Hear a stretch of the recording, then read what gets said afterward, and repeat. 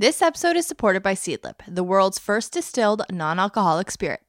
Crafted without alcohol, sugar, or calories, Seedlip Spirit solved the dilemma of what to drink when you're not drinking, whether it's for the night, the month, or forever. Because as a non-drinker, it never feels good when your only options are water, soda, or sugary mocktails. So now you can skip the booze without feeling left out when it comes to your social life. So whether you prefer punchy citrus flavors, aromatic spices, or savory herbs, Seedlip offers a drink for every type of drinker. It's crafted using a bespoke process, including traditional copper distillation of botanicals. And each of Seedlip's 3 variants, Spice 94, Garden 108, and Grove 42, are alcohol-free and have their own unique flavors, which pair so perfectly with just a splash of tonic. However, they can be used to make more complex cocktails, and you'll find those in the Seedlip cocktail book or on their Instagram account at Seedlip_NA. So head on over to seedlipdrinks.com or .ca and use the promo code ThisFamilyTree10 for 10% off your favorite non-alcoholic spirit. This is available in Canada and in the US, and again, that is seedlipdrinks.com and ThisFamilyTree10. Hello everyone, I'm Alex and I'm here with my husband Shane. We are so glad that you could join us for Happy Hour for This Family Tree Podcast, episode 122. We're back, baby. We're back, baby. We were here last week. Were we? Yeah. I feel like we took a week off. I don't know. Before last week. Okay. We're on track. Well, I'm back from my trip, which we'll talk about later on. We've got a great episode, as per the usual, for you tonight. We have Drew Vernon.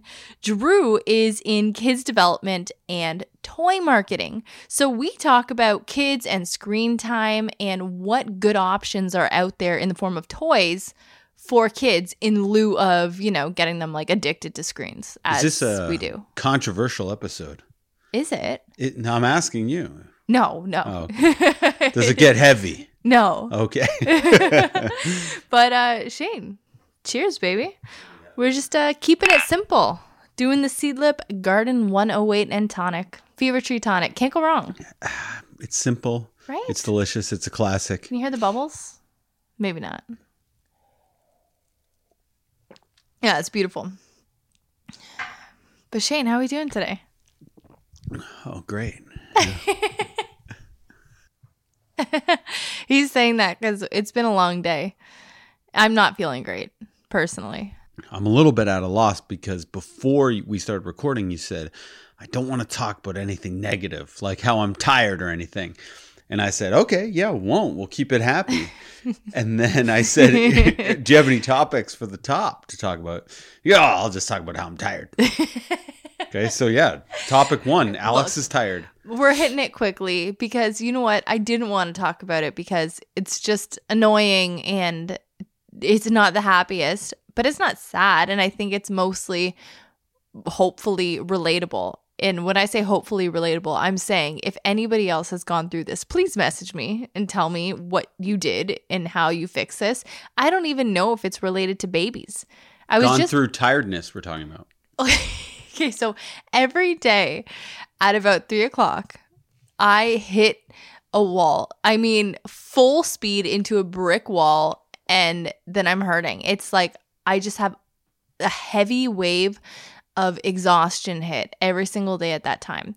So trying to figure out the cause, like I feel it until we put the kids to bed. And then after that, I think I slowly get my groove back a little bit. I'm not feeling the groove coming back, but I do agree at about 3 every day, you hit the wall. Mm-hmm. Is it possible it's adrenaline fatigue from maybe having too many coffees early in the day? Absolutely, it could be. I'm going to start logging my coffee intake. But when I'm at home, I drink more coffee than I do on the workday because I don't have the opportunity. I have 1 in the morning, maybe 1 at lunch, but not always. So it's 2 coffees several hours apart, Could it be the lack of Pelotoning? Like exercise? Yeah, that could definitely contribute. Because I've noticed you haven't been going on the Peloton. I know. Or exercising. Yeah. What, are you mad? I'm just saying, this has nothing to do with anything except energy levels. No, so I've actually, last week, I was every single day doing a walk on my lunch hour.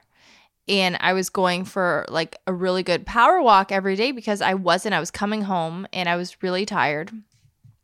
and not having the energy to Peloton. And then you were gone. So I didn't really have time when you were gone, because once the kids were in bed, after doing that all by myself, I was so exhausted. And I'd let Lucy drag her bedtime out until like 7:30 when it's normally 6. It was a lot. So I was trying to exercise during the day, like on my break at work or on my lunch. And that was great. But yeah, exercise definitely helps when I'm in a slump, but I can't be too slumpy because I still need to have the ability to exercise. But when I get too slumpy, then I can't even do that because I'm just so exhausted, like today. I got an idea. What? We get a punching bag every day, 20 minutes on the bag. Or one of those speed bags that Tony Danza uses at the beginning of Who's the Boss montage. Yeah. What are those speed bags? Yeah, right? yeah. Is that what they're called? Speed bags? That's Yes. the official. See, I think a punching bag where you can just go full force would be so fun. Or that guy, you know, it's like I would love that. the guy, it's like a pink guy. Yes. We put a mustache on him. Yes. You're really mad at me and you're just beating the hell out of him. Shane, that would feel so good. Yeah. Wouldn't that feel good? I don't think it works the same if it's a woman and I'm just down there. So I can't relate, but I definitely feel like you would like hitting me. Yeah. No, something like that would be great. I did a couple boxing classes in my late teens, early 20s. Kickboxing. Taibo? No, kickboxing, like at Jocelyn's Karate. Ah. Mm-hmm. And it was so fun. Great workout too. Oh my gosh. Like my abs in 3 weeks got so defined. But it was the best workout. And it was such a release in that. But no, I think working out, monitoring my coffee intake. And I was looking up because there might be some correlation to breastfeeding. Okay. Because my body is still producing prolactin and oxytocin during certain times of the day. I'm getting a spike in oxytocin, then it's lowering again, like all these things. So it even could be from that. I have no idea. When are we planning on cutting out the breastfeeding? Betty's 18 months old. Mm-hmm. She's getting up there. Yeah. Well, I might get booked for a photo shoot right now that's based on nursing mothers. So, I mean, we'll see if maybe I'll cut it early if we don't book that. So breastfeeding pays? Like, I guess so. Maybe. It hasn't paid yet, but it might. Okay. What's the longest you would go in your mind? Over 2? No, I'd cut it at 2. Betty is showing no sign of wanting to stop or slowing down. Like, you see her every day, right? She's champing at the bit, at the nip, one might say. Is there a cat barfing around the corner? We're house sitting. Well, not house sitting. We're cat sitting at our house. And Alex's parents have gone on vacation. It sounds like a cat's barfing, though. Is she? I don't see her. Is it the wind? Oh, it could be. Sometimes wind sounds like cat barf. You know that old thing. Okay, maybe I'm hearing things. I'm still having hearing problems from a flight. How about that for a segue? Yes, I love this. I went on a trip. Shane went on a trip, a work trip. And I was a little bit sick, not COVID, obviously, because I wouldn't be able to fly if I had COVID, but I feel like I've been sick for a month. I'm still sick after this trip, but I was cast in a music video. The main role aside from the artist. It was a speaking role. It was one of those music videos that has a part where I guess the music cuts off and then a guy talks. I'm the guy that talks when the music cuts off, and it's for an artist called Lights. But she lives in Vancouver. Mm-hmm. So she flew me out just for this role. And they needed someone with a mustache. I guess there's not a lot of people with mustaches in Vancouver. Initially, I assumed, because as people know, if you listen to this podcast on the regular, I did a sketch show pilot, and I passed it around to some friends.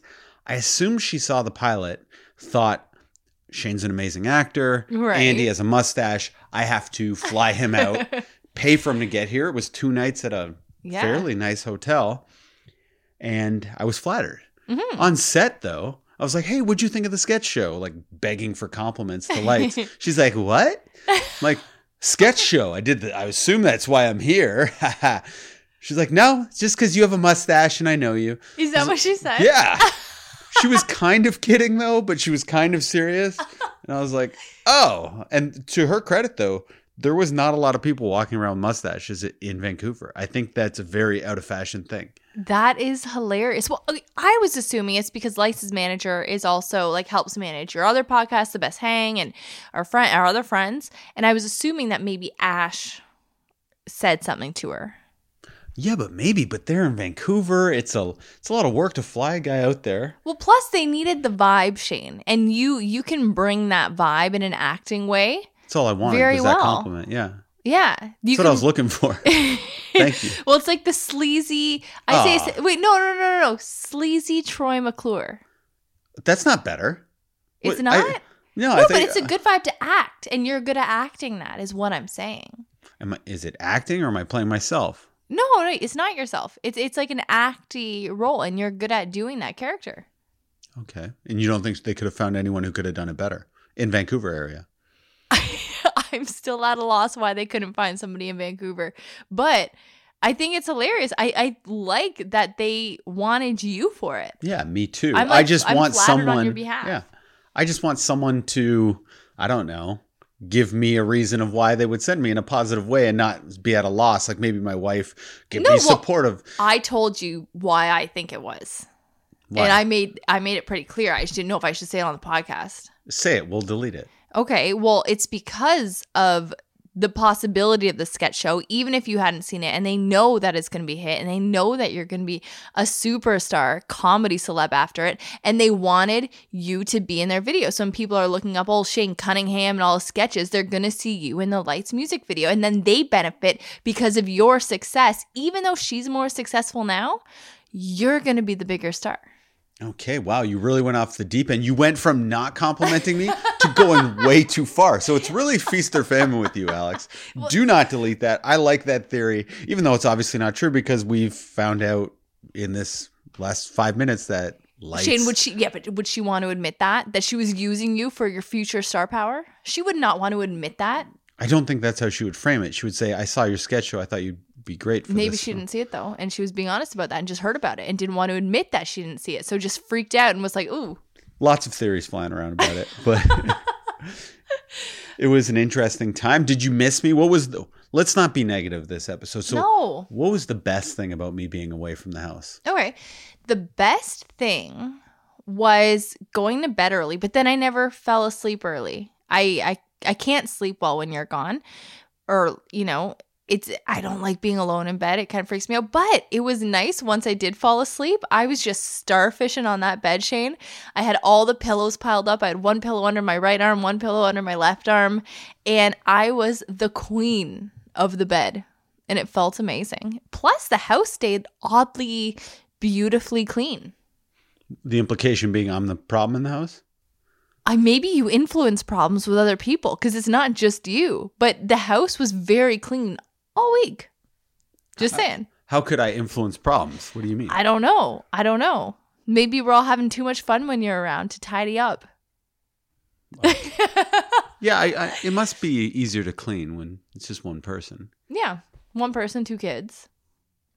But no, it was pretty good. But yeah, definitely the sleeping, as much as I like sleeping with you in the bed, it was a nice break to just be able to totally take over. And I liked that. What about you? Yeah, having my big bed to myself, watch whatever I want on TV. Because with you, I can't really watch sports. I've realized you're not a good sports watcher. Mm-hmm. So I could watch a basketball game if it was on, and freedom, no kids, obviously. No kids. I love the children, but it's nice to go on a 4-hour walk and not care about it. And I'm just exploring the city. Yeah. Did I get in some fights while I was out on my walks? Yeah, a few. I didn't think people of Vancouver were particularly nice to me. I didn't like anyone who worked at a coffee shop out there.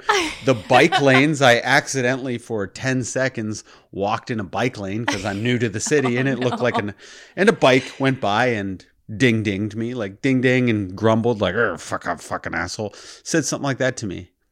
What do you think I did? How do you think I reacted to that, Alex? Did you jump and pop out of the bike lane and get scared, or did you react back? I chased that person. No, you didn't. I chased them. No. Yes. What? You were in the wrong. Why? No, I walked in a bike lane for 10 seconds, and A guy dinged at me. Fine, ding at me. Ring your bell. You can do it. A bell ring nice. And then he grumbled and was like, "Oh, motherfucker!" Like he didn't swear. It was like Joe Pesci swearing from Home Alone, where he's just like grumbling. And I boot it, and I'm wearing boots, so I'm actually booting it. And I'm running so fast, I actually caught up to him. What? As he's getting off his bike and he's attaching it to a tree. But it was quite the run for wait, quite a long time. Were you expecting to catch him? And if you were, what were you expecting to do once you caught him? Confront them. And yes, I always expect to catch my man when I'm in a pursuit. I'm like T-1000. You know me when I'm on a mission. Remember at Disney World? Yes. When somebody wronged you for a second? I chased that person. He got lost in the crowd, though. Yeah, you were in with a stroller, making your way through Disney World. Busiest day of the year. And somebody swore at you at the quote-unquote happiest place on earth and was like, "Move your fucking stroller," or something. Man says this to you. So I chased him. Yeah. And I just kept chasing and chasing and chasing. Eventually, I lost him in the crowd because it was the busiest day of the year. But I'm big into confronting rude people. So wait. How did this confrontation go down? So I catch up to him. So although I did, yes, expect to catch up to him, by the time I caught up to him, I was like, what exactly do I say here? Because he didn't swear. So I couldn't be like, "Hey, you swearing at me?" So I needed to find the words. Yeah. And they had to come to me quickly because I'm approaching him. And I'm like, okay, this guy's about 66. Okay. Oh, no. So, and then he can tell I'm approaching. So he just doesn't make eye contact. And I go, "Hey, did you grumble at me?" You didn't say that. I said grumble, yeah. Shane. And he's like, "What? No?" Just denies it. Oh my God. So I'm like, "Oh, like it seemed like you did. It seemed like you rang your bell and you grumbled." He goes, "It sounded like you said like, 'fuck you' or something like that." I said to him, and he's like, "I didn't." He goes, I wouldn't do that, but I will say this. People on the bike lane, they're walking there too much. And when I ring my bell, they swear at me. So I'm scared of someone saying, 'fuck you' to me." And I'm like, well, I'm scared of that happening to me because I just got to this city. I've been here 15 minutes and already I get someone, even though I was there for a few days, but I exaggerated. And then he's like, "Oh, where are you from?" And I was like, "Toronto." He's like, "What are you doing here?" I was like, "I'm shooting a music video." And then we just talked about how I was there to shoot a music video. Shane, that is so funny. First of all, that's getting called eaten alive when What do you you're in a new city and this city gets you. You know, guy grumbles at you, but I like that you fought back and you guys ended up friends in the end. I think the world needs more of people being a little mean to each other, realizing it's a misunderstanding, and being friends. I was taking out my aggression on him because I had been to 2 coffee shops like 20 minutes before that. The first coffee shop, I tried to get a delicious breakfast sandwich. It was terrible. The staff was mean to me. It was $20, wasn't it? It was $20. Yikes. Vancouver's very expensive, but I'm on like a mini vacation, so I'm living it up. I'm getting paid for a weird gig. And yeah, I was upset. Then I went to another coffee shop and they weren't nice to me there. I tipped them $1 on like a $2 coffee and they wouldn't even look at me. They just handed me. So I'm thinking, geez, I'm really unpopular in Vancouver. And then I took it out on this man who dinged his bell and may or may not have grumbled, "fuck you" to me. Shane, maybe it is the stash. If people are walking around Vancouver stashless, maybe the stash on a younger guy throws them off. Possibly. That could be it. It's weird. I will say, I've never left Vancouver and thought, "Oh, wow, what a warm city. This city has some really nice people." And if you're from Vancouver, I love you. But, I mean, your city doesn't always make me feel welcome. Toronto's not that nice either. I just think major cities, there's too much hustle and bustle. You're just a decimal point. You don't matter. It's not that small town. Halifax. Halifax is more small town, though. Yeah, but it's still a big city. It's one of Canada's Still a big city. It's one of Canada's more well-known cities, and the people there are warm. Everyone on the East Coast has a small town mentality, though. Yes, and it's nice. It's nice. Yeah. I will say this about Vancouver. Everyone wears a mask outdoors walking around. Oh, really? Yeah. It was almost annoying. Like, I liked the due diligence, but it's not like that in Hamilton. When you leave your house, typically you're not wearing a mask. Everywhere you look, everyone's wearing a mask. So I just outside would be wearing a mask. And it started hurting my ear because I wore my mask so much in Vancouver. and on set, obviously, I have to Right, wear my yeah. mask except when I'm acting. That I have like it still hurts above my ear from that string. And no wonder they all had really nice, like cotton $70 masks on. But like the regular medical mask hurt your ear and your head? Yes, it did. That's wild. Yeah, you're looking at me like I'm less of a man or No, something. just like made out of butter. No, As in soft. you wear one for 9 hours. I'm talking 12 hours. Yeah, no, it's a long time. It's a long time. I only wear one, I wear one for how long? Like an 8-hour day, but that's it. And it's fine by the end of that, but 12-hour days longer. Yeah, but you take it off if you go outside for lunch break or something. It's true. Yeah. It's true. But Shane, you got any more for the top, or should we get into Drew? What was the worst part of being without me? Oh, right. The worst part about being without you is I get bored if I don't have somebody to talk to at night. Okay, but with the kids, was the parenting harder than you thought it would be or easier without another? Bedtime was hard. Bedtime took forever. Bedtime took frickin' forever. And that was really hard. Everything else was fine. But did you hear that noise? Yeah, that was my tummy. Your tummy sounds like a cat barfing? Beep. There's a cat It wasn't barfing. its head off Shane, somewhere. It went pew. Okay. That was my tummy. That wasn't the noise I heard then. Oh. No tummy makes that noise, for the record. Mine just did. Anyhow, it was, you not being here for bedtime. But that wasn't my least favorite part. My least favorite part was not having you to hang with, because I do enjoy hanging with you. So, yeah, I wish I could have hung with you. Plus, I was really freaking out about, possible nuclear war, and I was really getting depressed about that. And I was like, oh, I just wish I had somebody to talk to and kind of ease my mind about everything. You hear that? No, where is she? Okay, I think it is the wind. Sorry. There's no cat in sight. Yes, but okay, Ukraine. Yes, yeah. Obviously, that is on everyone's mind. That's a terrible thing to think of.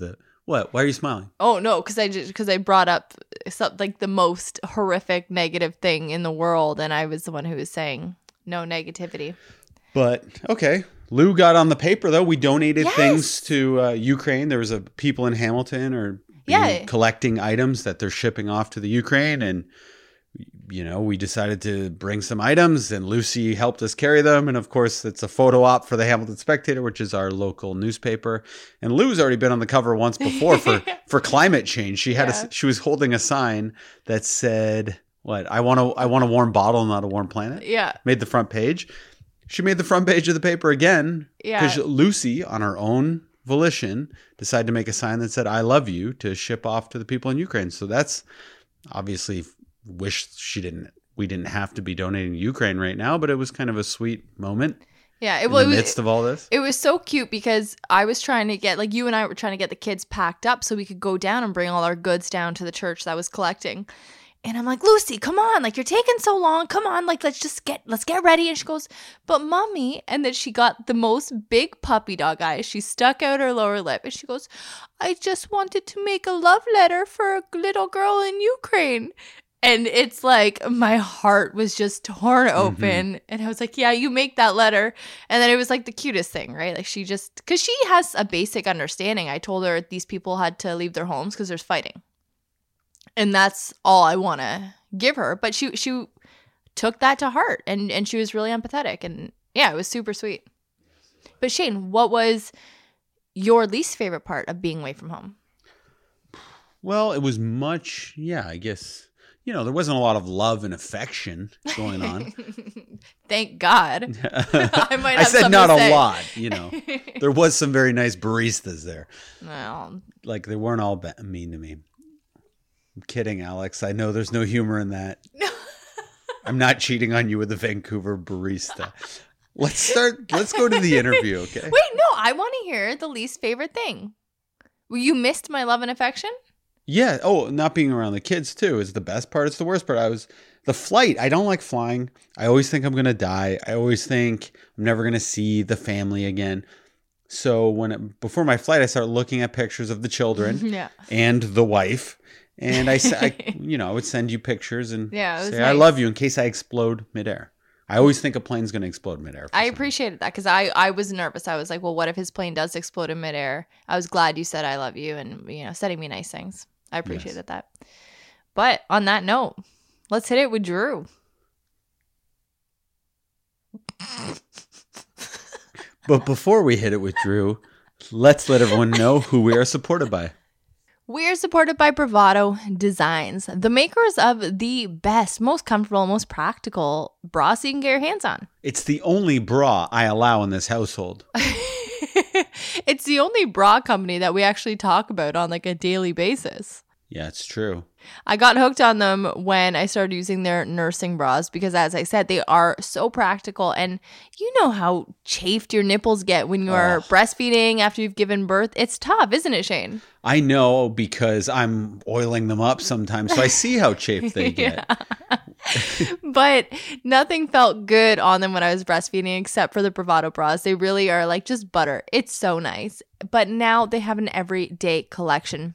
These are bras that aren't just for nursing mothers. They don't have clips.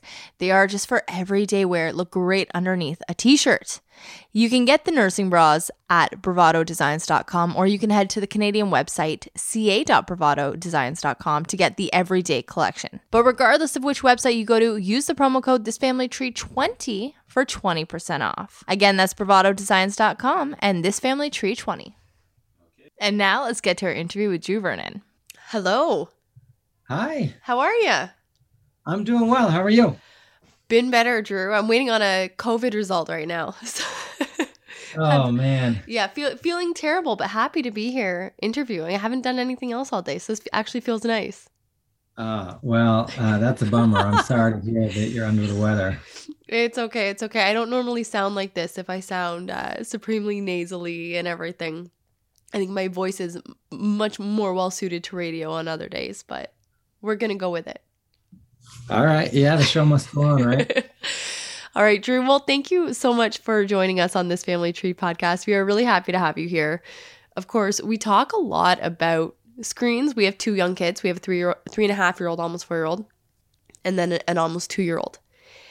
With the pandemic, with my possible COVID right now, my husband is in the same boat as me. We've been getting on a screen time, honestly, more than I ever thought I would. It was a hill I was ready to die on. I wanted to never do too much screen time. I never even wanted to be at a spot where I was like questioning whether it was too much. And I know that there have been times in this pandemic where we have hit that and surpassed it. And I want to talk about that. Obviously, we're going to get into that this interview.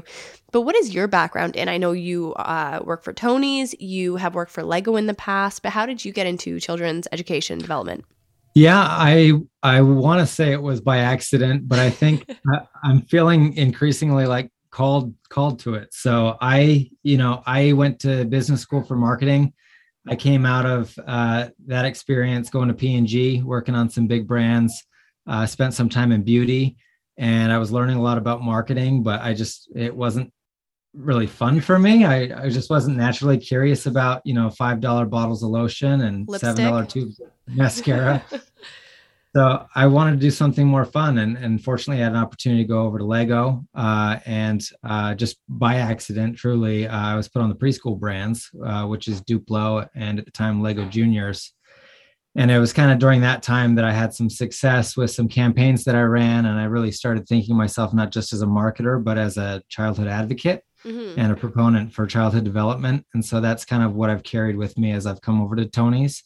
I'm still a marketer, but I'm doing it through the lens that, we can do better for our children, whether in the home setting or a classroom setting.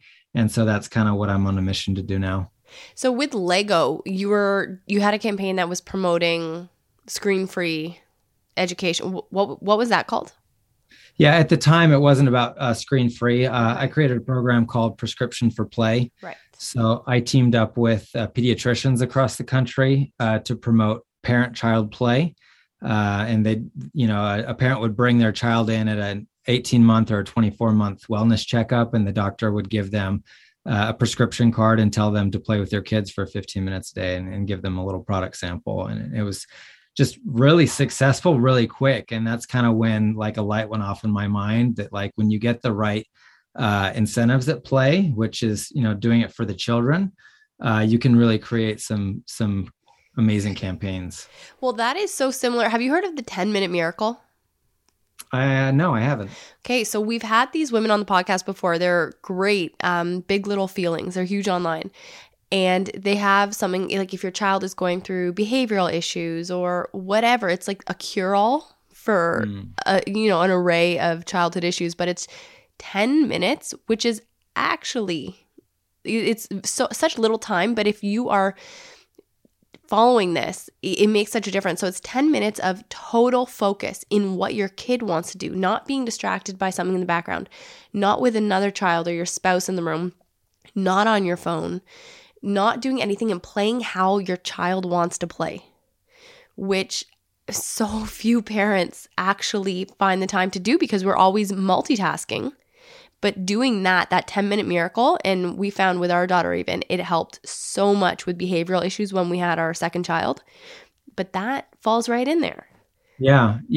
I love that. I'd love to learn more about that. I found with Prescription for Play, it wasn't the quantity of time, but it was just getting into the habit, daily habit, even if it's small. So, 10-minute miracle, Prescription for Play, 15 minutes a day with your kid. I think it's really those small things that get your attention and focus onto your child. And I think you can do some awesome stuff that way.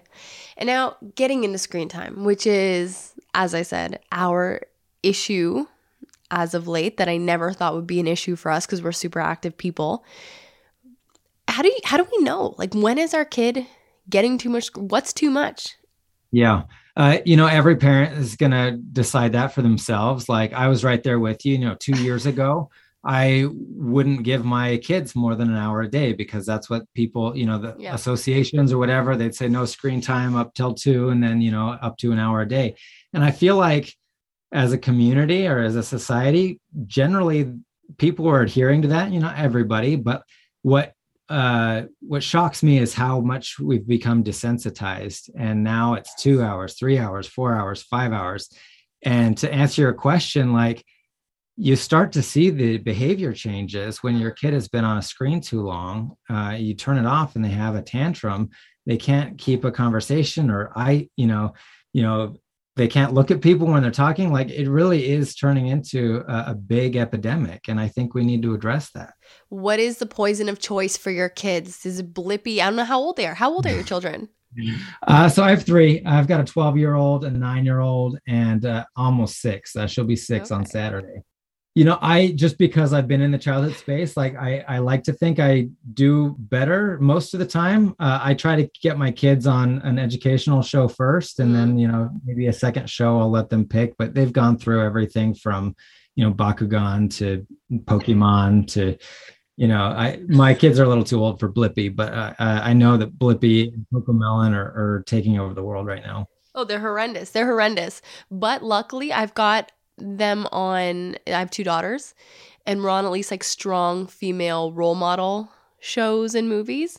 Raya, which is a little too old for them, but they like it anyway. So I'm going to have like 2 sword fighters or something when they grow up. But what would you recommend? If somebody has to throw on the screen to make dinner or do something, what is somebody that's in that educational field recommending? I mean, I think that's a great question. You can get a lot of educational material out of the more popular entertaining shows, your Peppa Pigs, Paw Patrol, things like that.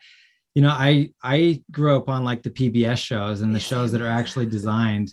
I work a lot with Sesame Street. They're amazing. And it's been interesting and I watched the documentary recently and just talking to them and the values that they bring using a screen and using television, but doing it in a very deliberate way. And they've been doing that for 50 years. And, I'd still recommend shows like Sesame Street because there's so much passion and not just engagement, but research of how things are affecting children. So I'd probably say Sesame Street.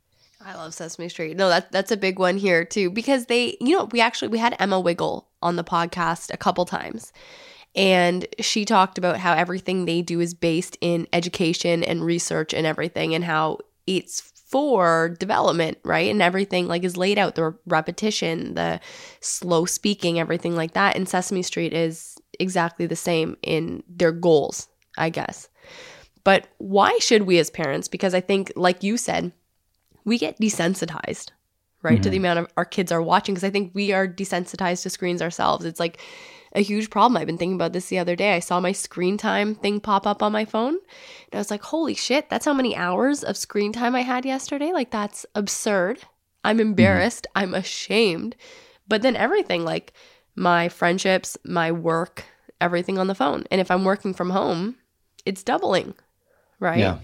But why should we actively care and be concerned about how much screen time our kids are getting? I think for several reasons. They do see us on screens all of the time. And like, I think every parent, has that in the back of their mind. Like, I use screens all day long for work. Like you were saying, like I'm here, touting the benefits of screen-free learning and entertainment. And I'm here on a screen all day. So, I do acknowledge the paradox that is. In addition to the behavior issues that I mentioned with just having your kids exposed to the blue light, I think having too much screen time limits their opportunity for developing their own creative muscle that comes with taking upon the creative responsibility from the things that you hear, the stories that you listen to. If you don't have the visual stimulus, it puts that responsibility on you. And if it's always being given to you, you're not going to be flexing that muscle. So for that reason, I think it's good to give your children screen-free ways to take information and stories. Okay, so one thing that you mentioned I got to ask about, you said the blue light, limiting their blue light. Is that a thing? I thought this was a scam by companies who wanted to sell me the glasses. I'm not a researcher. I'm not an academic. I'm not making any claims. All I can tell you is I'm a parent and I see a behavior change when my kids are on screens too long. I hear about stuff like blue light. So, I say blue light as if I know, but like, honestly, I know what I see, and I see a lot of bad effects that come from, kids being plugged in too long. No, absolutely. Absolutely. We see behavioral effects at our house. Like, not in that their behavior goes bad all of a sudden, but in that they get disconnected and less likely to play well or talk to us, things like that. And that's how I know, okay, we got to shut down for the day. We've had too much. But, you mentioned storytelling. And I want to talk about the power of storytelling and how important that can be for child development. But of course, you're in that field. So what can you tell us about that? Yeah, so I am a big fan of The Hero's Journey, which you're probably familiar with, Joseph Campbell. Basically, the framework of a lot of our most beloved stories, starting with probably the Bible, but, like Star Wars, Lord of the Rings, all of these stories boil down to, and Joseph Campbell in The Hero's Journey, he'll talk about like 17 different points. I boil it down to 3 for kids. Most good stories have a hero who overcomes a challenge to get to a reward. And I think that's the basic framework that we can teach our kids, that, that's how you put a story together. And the reason why that's important is because if kids hear enough of these stories about heroes overcoming challenges, they start to think, well, what if I'm the hero of my own story? And how do I overcome the challenges that I'm going to face? And so then it becomes a message of creativity and also of empowerment. And I think that's the value of storytelling for kids. Yeah. And I will say, even just thinking about that, the Epic of Gilgamesh, if you're not familiar with that, like that's 4,000 years old, and a hero's journey, right? Exactly. The Odyssey is another one. Like, it's been around for hundreds, thousands of years. Absolutely. Absolutely. Yeah. And I see our kids too, because we try to integrate a lot of things into storytelling. Like our kid, she's been having these nightmares about kids laughing at her at school. I don't know where she got that fear from, if it is something that she experienced, if it's something she saw on a show, but she's been waking up in the morning terrified because these kids are laughing at her. And I'm like, oh, that's so sad. So it's like when things like that happen, we try to integrate that into the stories we tell her. I'm just trying to make her feel better. But yeah. I mean, I think stories, they can teach, but they can also entertain, or they can, take your attention away to a different world. And sometimes it's great to explore a world of fantasy, or, a different world. And then ultimately you bring it back to where you are, and hopefully you learn from it. And Now thinking about like, okay, like how TV, it guides them way too much, right? And it gives them no room to breathe and, like you said, flex their creative muscle.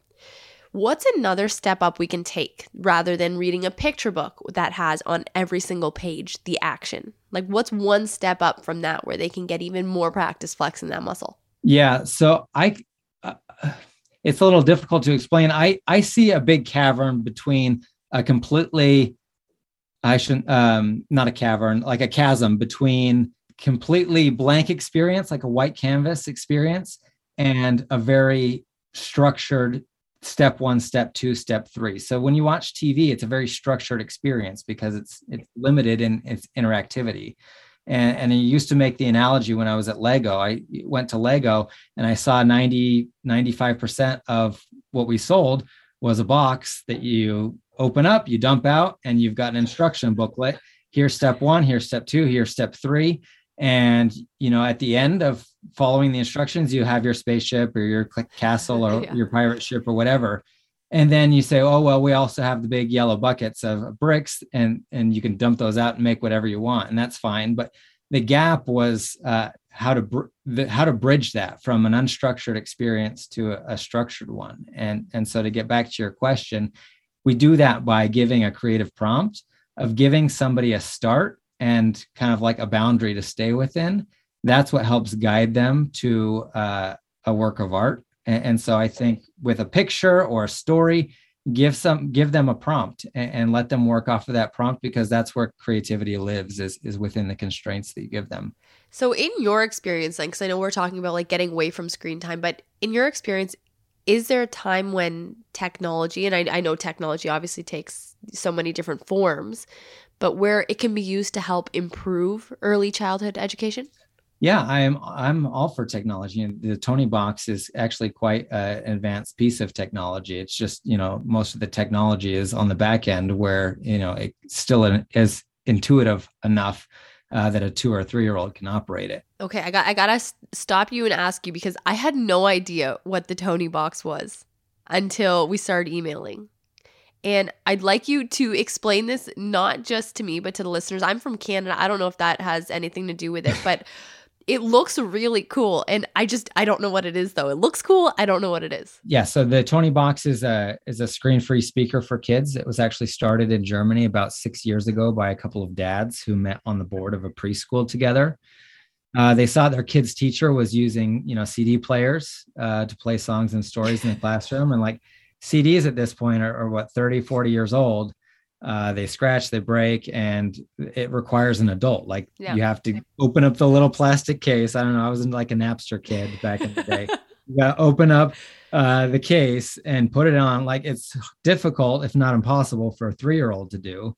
And so the founders created this box that replaces and upgrades a CD player to play different types of media content.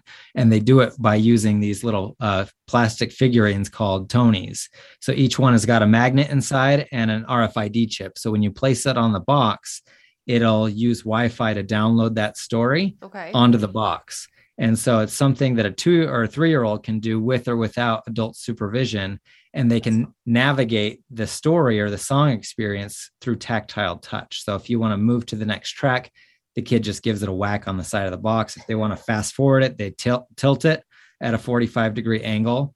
And then to stop the content, you just remove the Tony from the box. So it's great because it'll play songs, it'll play stories. We do educational content. We also have creative Tonys, which are blank. And so kids can write their own stories and their own songs and record it onto the figure. That is cool. That is so cool. And I saw that you guys have like popular characters. Like I saw some Paw Patrol characters. I saw Disney characters. So what would they do? Like if I had the Ariel one, what would that do? So the Ariel one, each of the Disney Tonys is going to have about 30 to 40 minutes of content, usually about 3 or 4 songs from the movie, as well as like a 15-minute retelling of the story. So we do everything from the popular, entertainment licenses with, Disney, Pixar, Universal, some of the storybook favorites like Pete the Cat, Llama Llama. We've got Dr. Seuss coming, The World of Eric Carle. And then, like I said, we get into the educational content too. So we've got a partnership with National Geographic. You can learn about space, marine life, dinosaurs, things like that. And how is something like this going to help childhood development over TV, over, other forms of tech that they could be, I guess, using? Yeah, so it is screen free. So you've got that aspect where they're required to visualize the story that they're hearing. We know that the first step towards literacy is listening to reading. So this is basically an automated device that children can use whenever they want to access an audio library. So it aids in their literacy skills. And then again, I'm a huge proponent of moving kids from a consuming experience of listening to something into a creative experience, which is to write it themselves. And that's kind of the transition from our content Tonys to our creative Tonys, where the child is the creator. Okay, so you've got 3 kids, different age groups, all older than ours. How have you, integrated that aspect of it at home, like taking them from being the consumer, like the listener, to one of the creators? Yeah, so I have been at Tonys for about 2 years now. So my youngest was about 3 at the time. So she's still into listening to the Tony, the content Tonys. My older ones, they're focused on older content. But what I've done with them is going back to my earlier point about the creative prompt.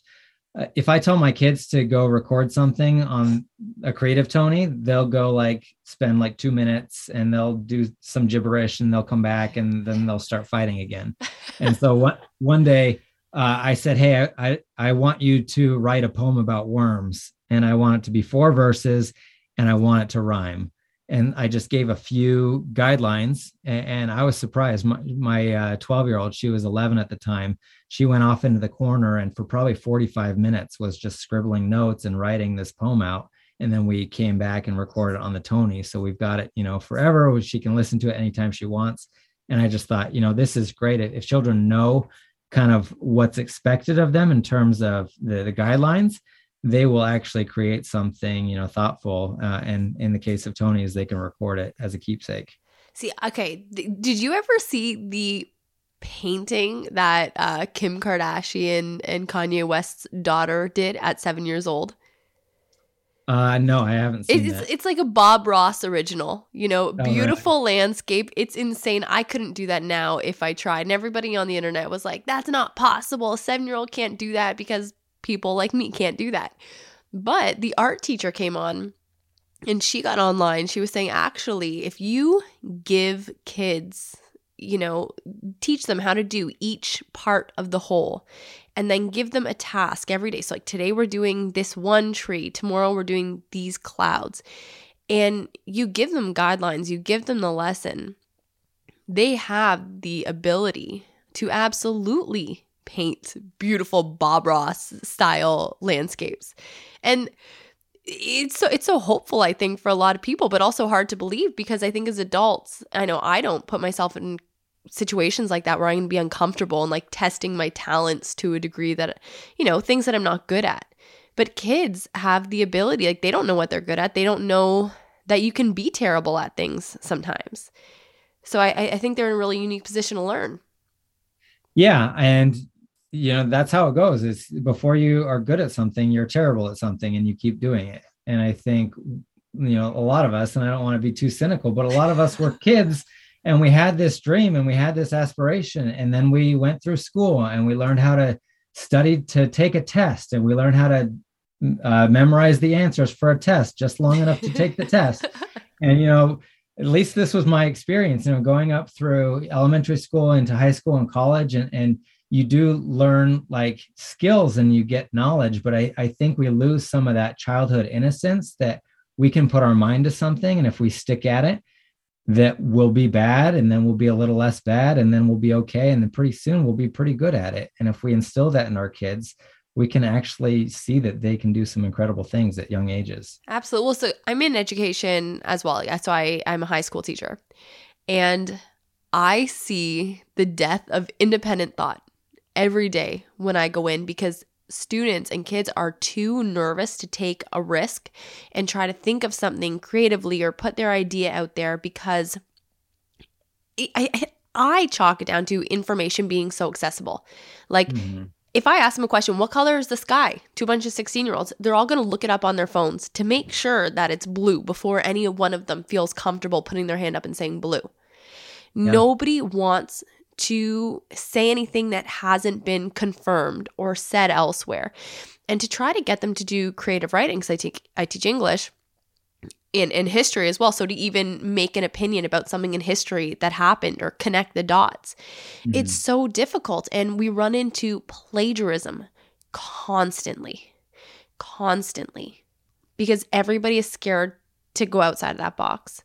And do you think, and like this is just from a parenting perspective and from you and I being people who, you know, have kind of one foot outside of the technology world, because I'm making assumptions about your age and comparing you to myself, but growing up when there was not this crazy access to the internet, and then also having one foot in the age where everything, is so accessible.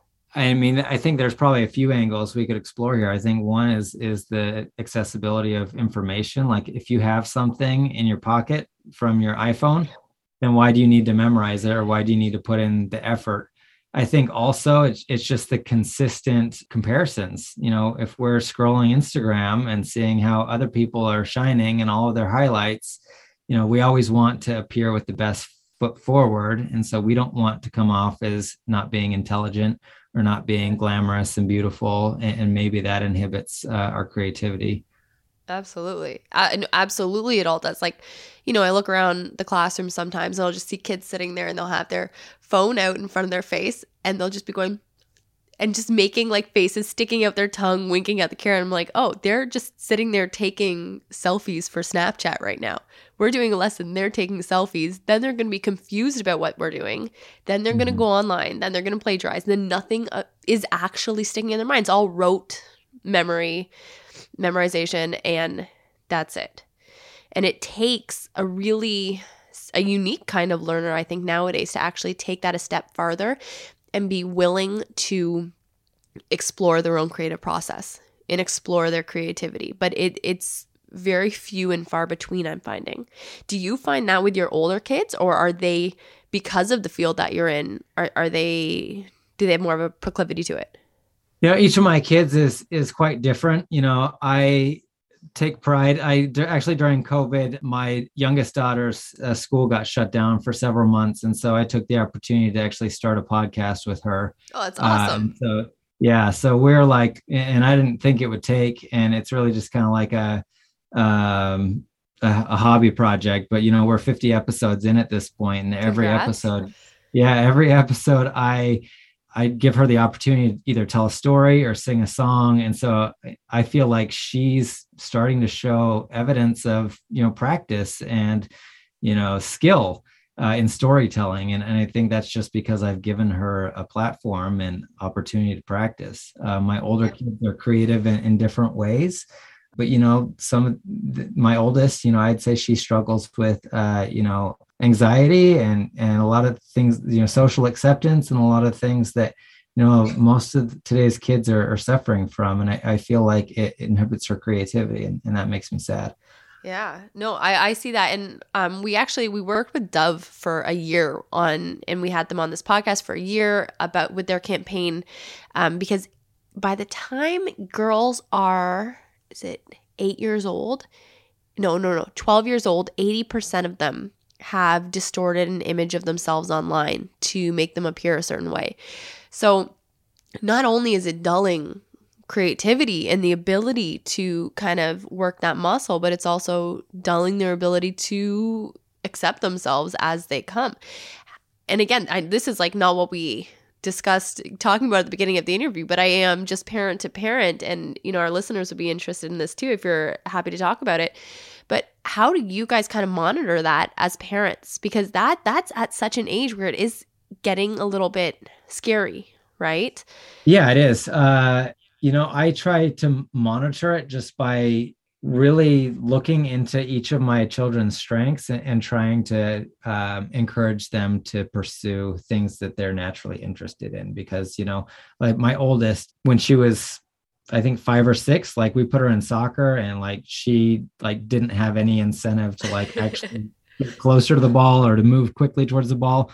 And we thought, Soccer maybe isn't for her. It's an athletic example, but we found that she is really into STEM. And so she is really into, 3D printing and robotics and things like that. And so I just try to find ways to encourage her within those areas that she's passionate about, because I think that's where she still kind of has a glimmer of confidence and a glimmer of creativity. And I want to nurture that.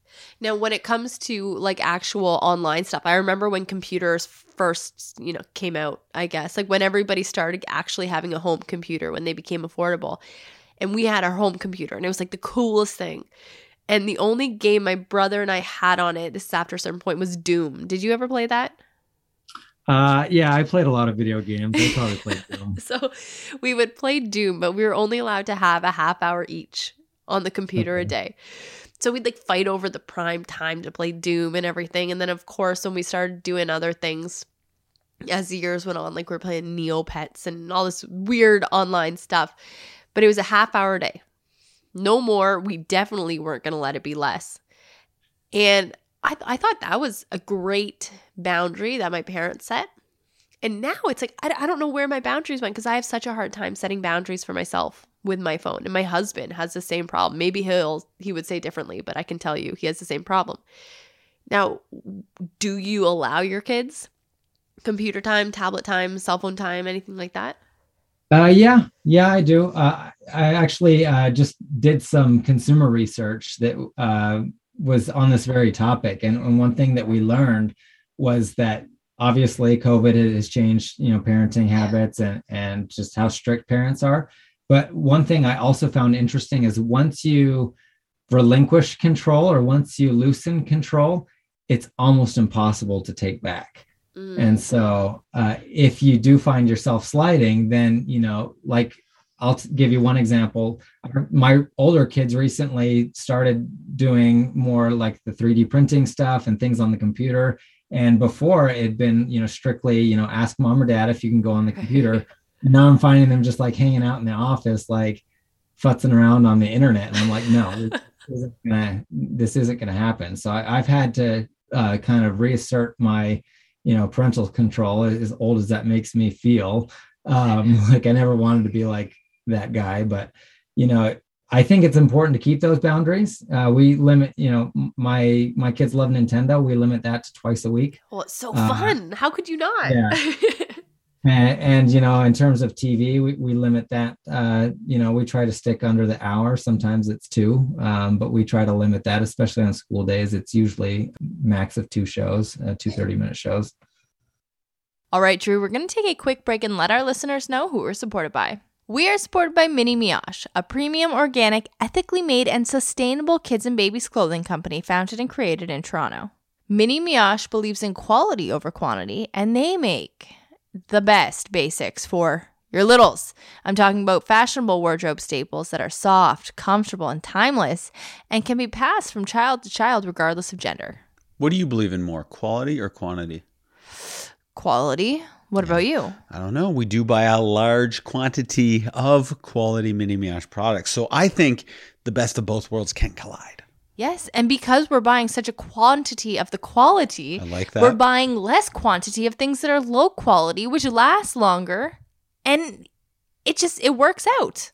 And if you shop at Mini Mioche, you know that they are using organic cotton fabrics that are knit and dyed locally, and GOTS certified organic cotton and low impact, non-toxic dyes. Sounds good. Sounds good, because it is good. They're on a mission to leave the planet better off for our little ones than when they arrived on it, and they believe that every little bit counts. So you can find the company online at minimioche.com or at minimioche on Instagram and Facebook. And if you use the promo code ThisFamilyTree15, you are getting 15% off your order. They are available in Canada and in the US, and again, that is minimioche.com and ThisFamilyTree15. But we are also supported by True Earth. And if you listen to this podcast, you know that Shane and I are in the process of reducing our environmental footprint. What? You just start with and? All right, go. True Earth, and. And one way we are doing this is through eliminating single-use plastics in our household, which we've been doing a great job at. Because prior to this undertaking, between the two of us and 2 kids, there was a lot of laundry between the 4 of us. It was just a mess and like a plastic detergent bottle graveyard. But once we discovered True Earth Eco Strips, we have not looked back. What is really cool about it is that the detergent comes in these pre-measured soluble strips, which you simply rip apart and just toss in the wash. It's so easy. But the best part, as we said, no plastic. And because the packaging is so compact, it's drastically changed the tidiness of the laundry room. Shane, does it not look beautiful in there? Looks great. Not that I ever go in there. I'm kidding. This is an equitable household. We both do the laundry. I can't stress that enough. So as a family with kids who have super sensitive skin, we opt for the baby detergent because it's fragrance free, it's gentle on everybody's skin, yet it's still so tough on dirt. Our clothes come out smelling great and crispy clean. So check out True Earth detergent at true.earth and use the promo code ThisFamilyTree10 to get 10% off your order. You will love this product, take my word for it. Again, that is true.earth and ThisFamilyTree10. And now let's get back to our interview with Drew. I think those are such fair boundaries. Those are amazing boundaries. Those are boundaries that myself and other people I know during this time would aspire to. Like days like today when my husband and I, we could barely move. And like I moved to get my COVID test and that was pretty much it. And it's like the TV's on in the background all day. They're not watching it all day. They watch it for like, 2-minute spurts here and there. But it's still on. It's still there. And it's like the safety net almost. And I realized we actually had to set a boundary a few weeks ago, maybe a month now. We had, because we couldn't have our kids, like I'm immunocompromised, my baby's immunocompromised, right? So we've been playing it really safe. And so I couldn't put my older one into like the dance lessons or whatever that she would have liked to go into. So we were doing YouTube ballet lessons every day and she was loving it and it was great. And I didn't even really consider that screen time because we were doing it actively and she was really taking it seriously. It was awesome. And I thought that was such a good way that technology can make such a positive difference. But then after the one ballet lesson, this stupidest, oh my gosh, it was like the stupidest thing on YouTube came up and it's just a person playing with like figurines, like princess figurines and making the princess figurines say things. And she's just watching an adult play with figurines. And it's weird. And there's no substance to it. There's nothing good about it, but she became addicted to it. So then she started wanting, can I watch one more princess show? So I was like, oh, okay, like whatever, we'll watch one more. They're like 10 minutes long. She watches it. And then she started getting really cranky about it every day after that. So we just had to say no more YouTube. We can do ballet lessons. Absolutely nothing else. And it was tough for a couple days, but then she got it. And now she doesn't ask about it really anymore.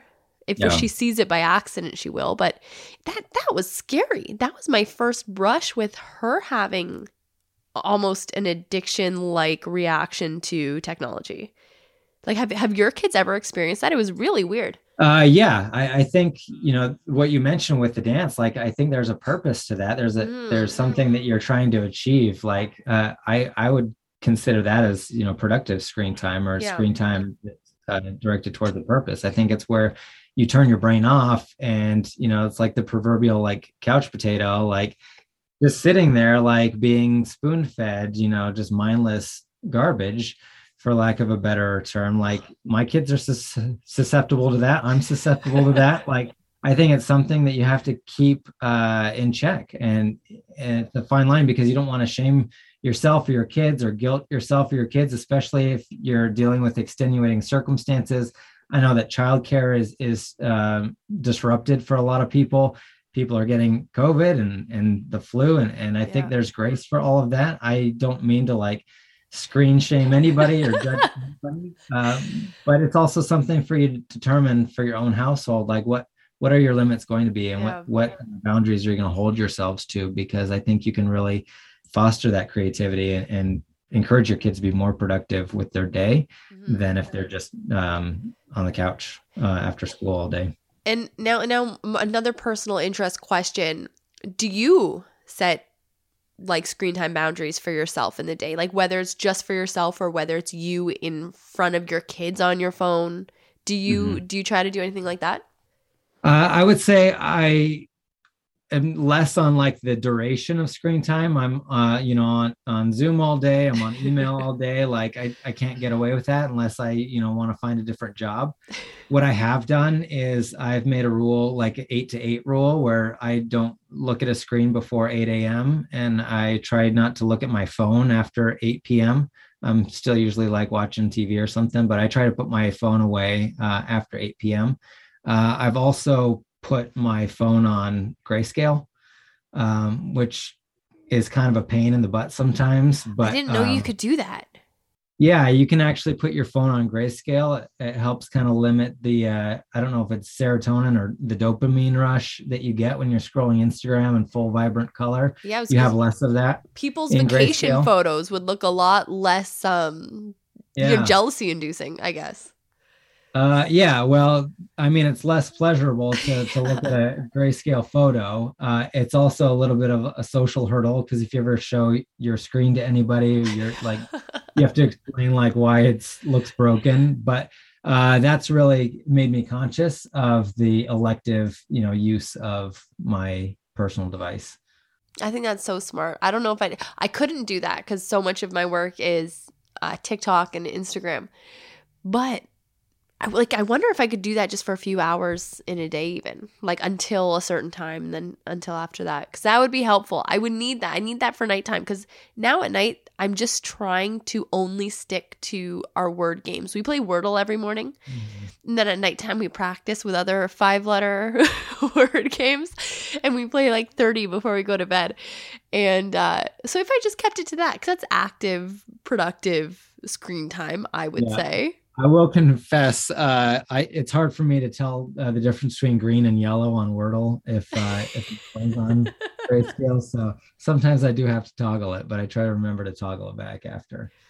Did you do today's? I'm on round 3. There you go. I've got a few letters, but I've got to finish that up. When I have a minute. Well, we'll let you get going so you can do. I got it on 3 today. I was proud of myself because yesterday it was like 5. It was embarrassing. But Drew, where can folks go to check out Tony's Box, check out your research, everything like that? So we're available at tonys.com, TONIES.com. That's our direct consumer site. We're also popping up in more Targets, as well as Best Buy, Barnes & Noble, Pottery Barn Kids. We're an independent specialty retail in the U.S. We hope to be expanding into Canada soon, so your Canadian listeners can find us before too long. And then, that's probably the best place to find us. No, that's awesome. Thank you so much for sitting down with us and talking not just about screen time for kids in general, but your personal experience with it as a parent and a person who is grown addicted to phones like the rest of us. Yeah, well, it's been great to chat with you and to meet you. I listened to a couple of your episodes. It seems like a very engaging podcast. I really appreciate the opportunity to come on and to meet you. Thank you. No, we have lots of fun with it. And I want to check out the one with you and your daughter. What's it called? It's called Childhood, which is probably not good for search, but it's Childhood. Yeah, we share stories. I think I build it as, sharing our childhoods together or something cheesy, but awesome. It's really a chance for me to hang out with my 5-year-old. No, that sounds like the cutest thing ever. I'm so down to hear it and I can't wait. But Drew, truly so nice meeting you. And thank you so much for your time today. All right. Thanks. Take care. Take care. You as well. Okay. That was Drew Vernon. Drew Vernon. Super interesting. I need to check out this toy, the Tony box that he was talking about. It sounds awesome. And really cute too. I like the idea that the kids can like record their own thing. But yeah, we gotta slowly phase out the screen time, Shane. And I think the best way to do that, I've been doing a lot of things like that since this interview, is we just make the list of what they're allowed to watch really small. And we just have 5 shows or movies, whatever, that they're allowed to watch. And that's it. And they could choose from any of those 5. The rest of the shows are broken. Okay. What do you think of that? Or if we just make them watch terrible shows, like the most irritating shows ever. And it's like, you have to watch Donkey Dance. And it's just like, hee-haw, for like 2 hours. That's all they can watch. But I like that we're still giving them 2 hours of like useless TV time. But it's like, watch all the donkey dance you want. And it's just a really annoying guy in a donkey outfit dancing. I'll film it. You're going to make Donkey Dance? Yeah, it's just me on a loop going, ee-haw, ee-haw, in a Shane, really annoying song. It could be $1 million idea. Yeah. Look at Blippi. He's rolling in crack cash. Yeah. Crack. Is that a joke? Because he did defecate on. If you don't know, new listeners, I think we've talked about it in the past, but Blippi, original Blippi, not fake Blippi that's out there now, but original Blippi tried to go viral with what's that video called? Like the Harlem Shake? Oh, yeah. It was, yeah. Yeah, the Harlem Shake trend. But he pooped on his friend on video. And then did everything in his power to legally get it off the internet. But it's still there. You can see it in like a GIF or a GIF. It's like a scat video. Pooping. Yeah. Scatological art or something, I think he was trying to call it. But speaking of scatological art, this is my favorite part of the show. This is the mailbag segment. This is where Alex takes you, the listeners' questions and answers them. And I'm along for the ride. All right. We're going for it. On Coffee Convos podcast. Do you know that podcast? Nope. I've never heard of it. On Coffee Convos podcast, they mentioned that watching porn is a form of cheating. Do you agree? So my answer to this, before I looked it up, because I wanted to see what the expert said, would be it depends. It depends what your relationship is. It depends what you've been through. It depends what your boundaries are. And it's going to look different. What might be cheating in one relationship is not going to be cheating in the next. If the porn is of you and your mistress, it for sure is cheating though. But that's something that you have to work out with your partner. And I think giving a blanket statement is not helpful to anybody. But that's where I'd go with it. But then I looked it up. I found an article from Dr. Natasha Sharma. She's a relationship expert, and she's the creator of the Kindness Journal. So more knowledgeable in this than me. And she essentially just echoed what we said about, what constitutes cheating in one relationship may not in another. So you need to determine the boundaries. But essentially, she brings it back to, if you think your partner would be upset with what you're doing, then that's a slippery slope and gets into territory you don't want to be in. So if your partner was there beside you, are they going to be cool with the fact that you are doing this one thing or not, essentially?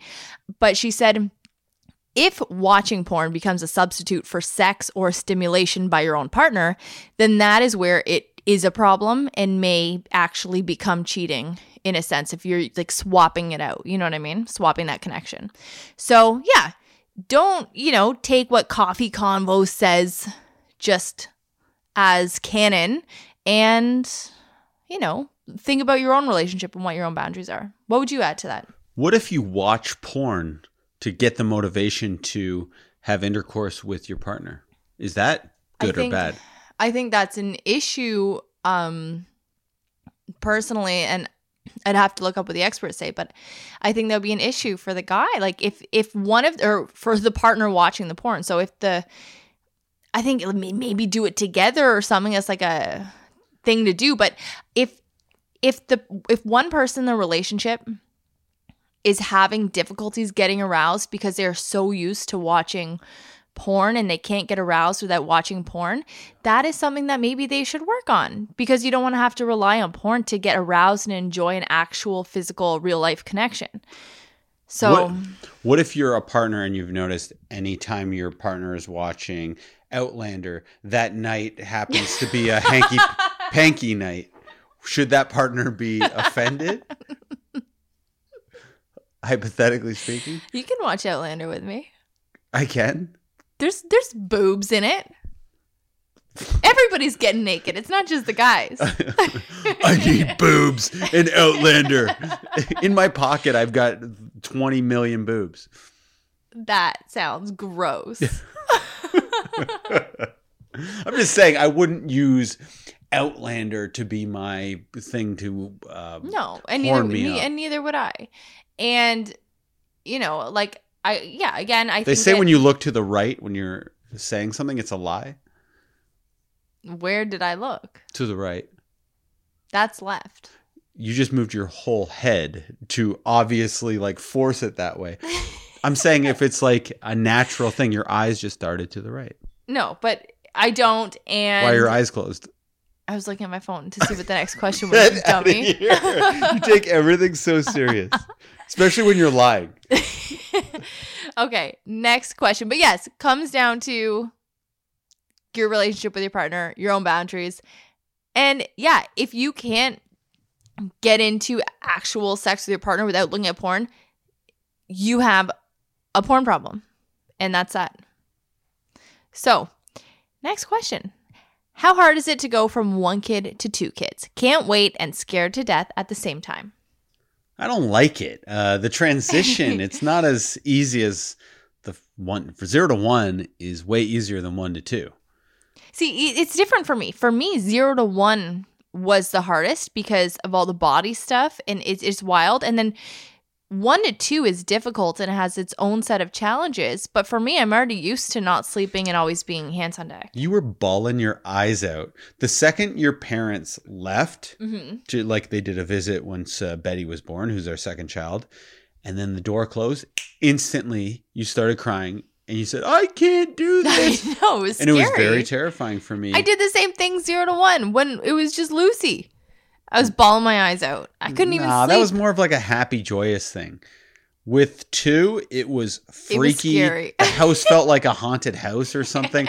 There was always weird noises and it never Nothing's felt changed, safe. clearly.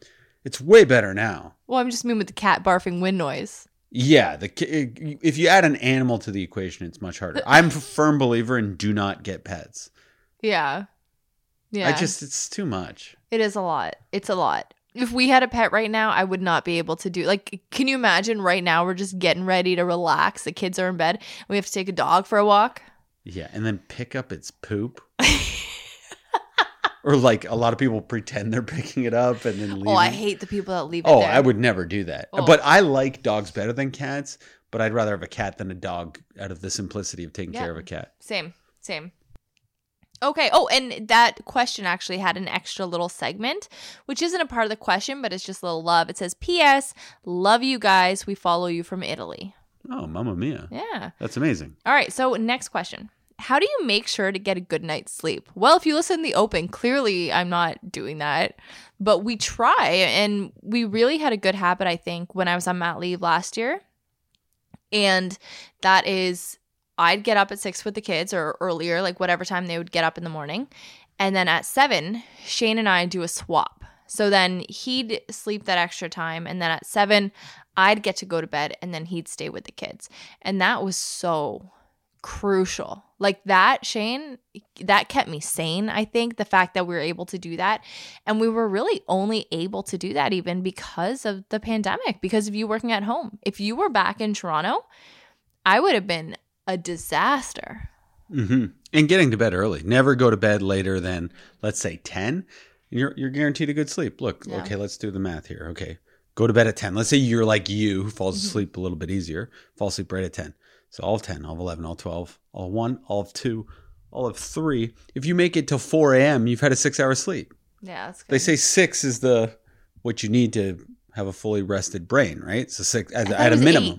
8. 8's optimal. Yeah. 6 is the minimal between the optimal 6 to 8 hours See, of sleep. what time did we go to bed last night? Because I feel like I didn't sleep enough. Yeah, I mean, I think we went past midnight because there was a 3-hour time difference in Vancouver, so we were both all messed up and excited to see each other. And we were watching shows. Yeah, we were catching up on the Kanye doc, So good. very good doc, and that LOL show, which we play along to, which is Laugh Out Loud Canada or whatever. Sounds like it'd be a bad show, but it's actually kind of fun if you watch it correctly. No, it was a lot of fun. But yeah, I think honestly, going to bed past 12 affected, that's part of the reason, a small part of the reason of how I'm feeling how I am today. Yeah. You know? Okay. Next question. What are the best activities to have at a kid's party? For example, pass the parcel. If it wasn't for Peppa Pig, I would never know what the heck pass the parcel was. What is it? It's like music plays and the kids pass around a parcel, like a gift type thing. Oh, it's like musical chairs. The music stops, you have the parcel, and then you get the crap beat out of you or something? Yeah. They actually beat the kid? Exactly that. Yes. Oh. No, you don't get beat. I used to You're call that just human out. piñata. Okay. So I would say if you can get a bouncy castle, you can't go wrong. And you can get them pretty cheap, actually. Like, How much? I think you can get them for like $250 for a day rental, like a Okay. little one. Yeah. So if you have some kids come over, that's a great way to just throw the kids in the bouncy castle all day. They tire themselves out. They have a great time. Like, it's awesome. Another idea, I don't think you can go wrong with Twister. Twister for kids. I don't know. For some reason in my mind, that's for like adults. Dude, okay, only adults are going to think it's only for adults. I loved playing Twister when I was a kid. It was so fun. You get all twisted up and then you fall down. It's like, oh, I lost. Okay, yeah. I've never played. Oh, it was so much fun. And then a scavenger hunt. Scavenger hunt is probably one of the best things you can do with kids. Like hide, like do little, chocolates everywhere. Give them a little list of things they need to find. They go out in pairs or groups of 3. Like, that's so fun. Because then as a kid, really, you could do it with lots of different age levels and then just do like, more difficult hiding and like cooler stuff. But then you could do like the easiest ones with kids. It could be so much fun. What's the coolest thing you think you could possibly hide that a kid would really like, besides like chocolates? No, I'm just saying like you could do cool ways to do it. Because I think you can do stuff like that on apps now. And they could like... Oh, like that Pokemon Go game? Yeah, but then there is a version. Something? Geotagging. It's like scavenger hunts, but I bet there's an app that you could like make so you could do your own personalized ones. Like, that'd be so cool. A treasure map, I think, would be the coolest thing, where that'd you be so actually get a treasure chest and you bury it somewhere. Like, you bury it so well Yeah. that you actually let grass grow over it. So this is like a long So play. you're planning a year in advance. Yes, I think that would be the coolest thing ever to do for a kid. That'd be so much fun.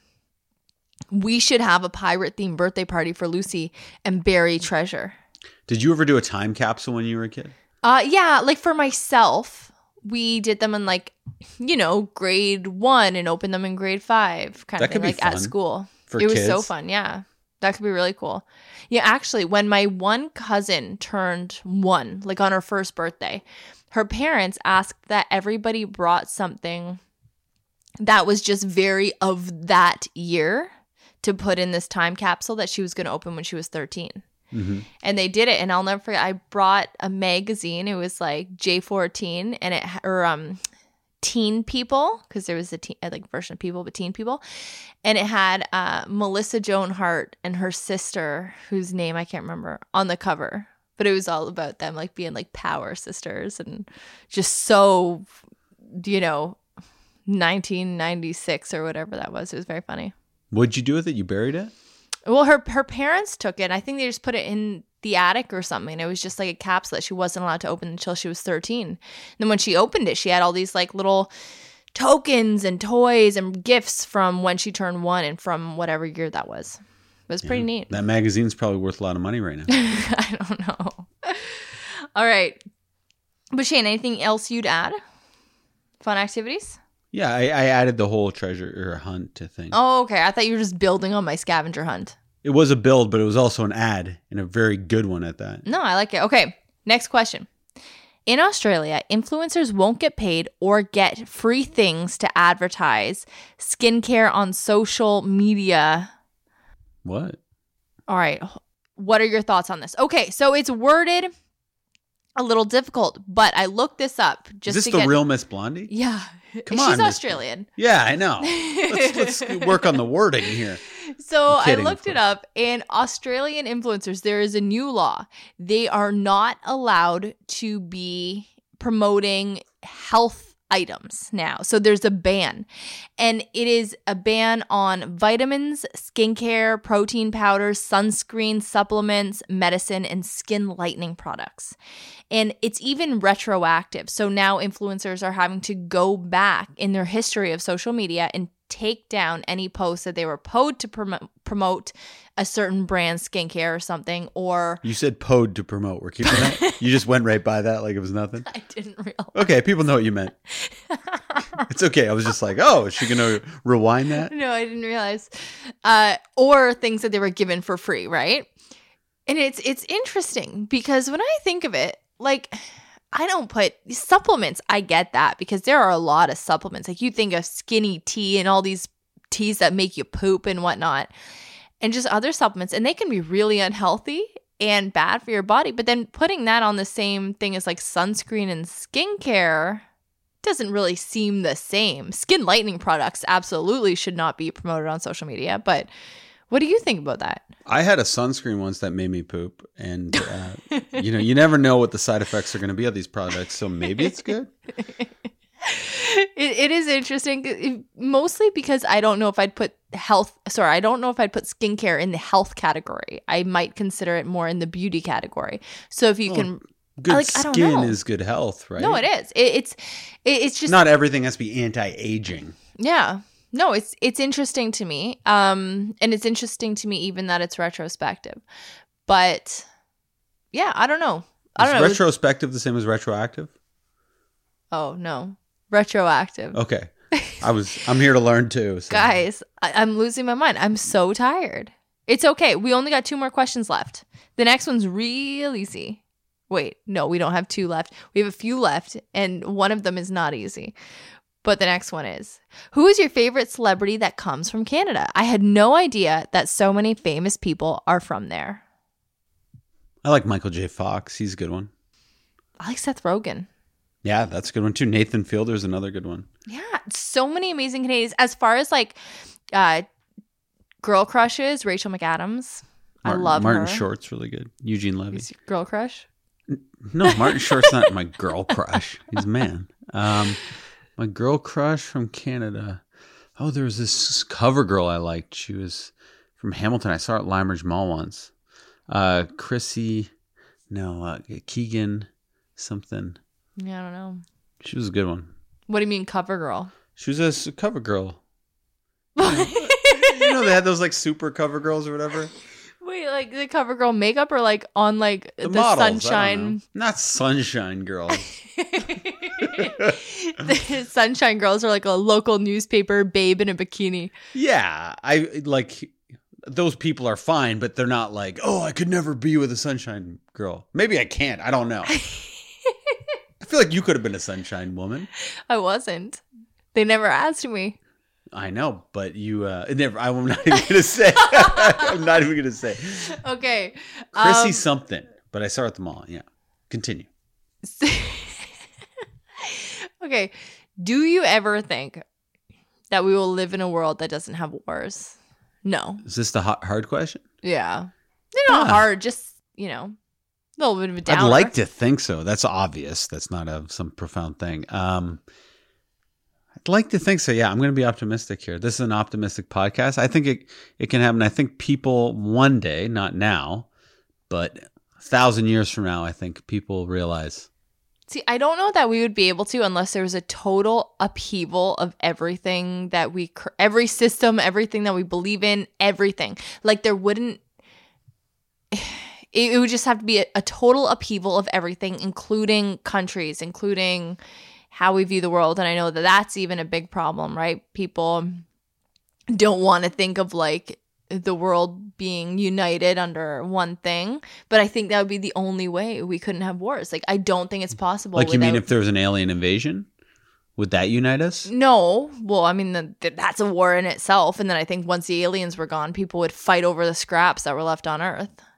I think it would have to be like impossible unless Bill and Ted came down and then there was like a worldwide government led by Bill and Ted based on the concepts of like groove and radness and just happiness like that. And I don't think it's possible.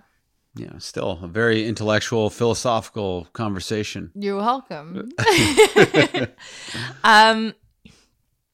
Does pineapple belong on pizza? Quick answer, Shane. We're going to answer on the count of 3. 1, 2, 3. Yes. Yeah. Why did you take so long? I'm not. I don't have all the answers at my disposal like you. Well, I thought you'd be able to does pineapple belong on pizza? Your own personal opinion. Well, it can be on a pizza. You ate pineapple pizza tonight. Like I know 3 that. hours ago. I didn't know if it belonged. I was thinking about it the whole time. I was like, does this belong here? I enjoy it, but it doesn't belong maybe if I'm at a party because it's not for everyone. It's such a polarizing thing. It's not quite anchovies, but it's in the anchovy conversation of polarizing items. Not. You don't think it's polarizing? I think it's polarizing, but not in the sense like if you get an anchovy in your mouth, you're spitting that out because that is so salty. It is so in your face. You get a pineapple in your mouth, you'll be like, oh, this is weird, but you might still chew it and swallow it. Yeah, but I mean, there's 2 items on a pizza, common pizza items. Pepperoni and cheese. Yes, that is extremely common, but I mean, there's 2 polarizing common pizza items in the world, anchovies. And I guess maybe it's debatable whether anchovies are common. What about mushrooms? Mushrooms aren't weird. No, I don't think so, but some people don't like them. I don't like them. You ate them tonight. I did. And actually, Shane, I want to give you a little credit because you came into this relationship, which we realized this might be our 7th year of marriage. We're not sure. We have to sit back and actually do the math on it. We might have been together for 8 years this summer, which is crazy. And which is almost a decade, which is kind of scary. But you came at the beginning of this relationship not liking mushrooms, not liking onions. And you've been eating like mushroom-based foods with me, cooking them. I still don't like them. But you're trying them and you're eating them and you're putting them in your, I also stopped watching sports. The things you do, there's so many things that I don't do anymore that I wish I was, and but it's all for the greater good, and I'm a better person and happier person for it. Overall, I'm happier. Next question. That's it. That's it. Yeah. Okay. Well, thanks everyone. Give us that 5-star rating if you can, even though you haven't been doing it. What? Oh, I just thought of something to add to the Canadian celebrities. Who? And this is solely so people can go and watch our funny video with him. Hayden Christensen, guys. He's Darth Vader. He is younger, hotter Darth Vader. I wouldn't call it a funny video. People do not like this video. No one finds it funny except for Alex and I. We did a cooking show with Hayden Christensen. It was a joke cooking show. Yes, it is a joke. It was intended to be funny. Hayden, by the way, loved it. He wasn't hating it. Seriously, though, he liked it. So people think we were just annoying Hayden the whole time. He liked it. Check it out. It's called Shane's Digital Dessert. With Hayden Christensen. It's very funny. But you're going to cringe the whole time. Sorry. Keep going, Shane. Thank you for listening to This Family Tree Podcast. Episode 122.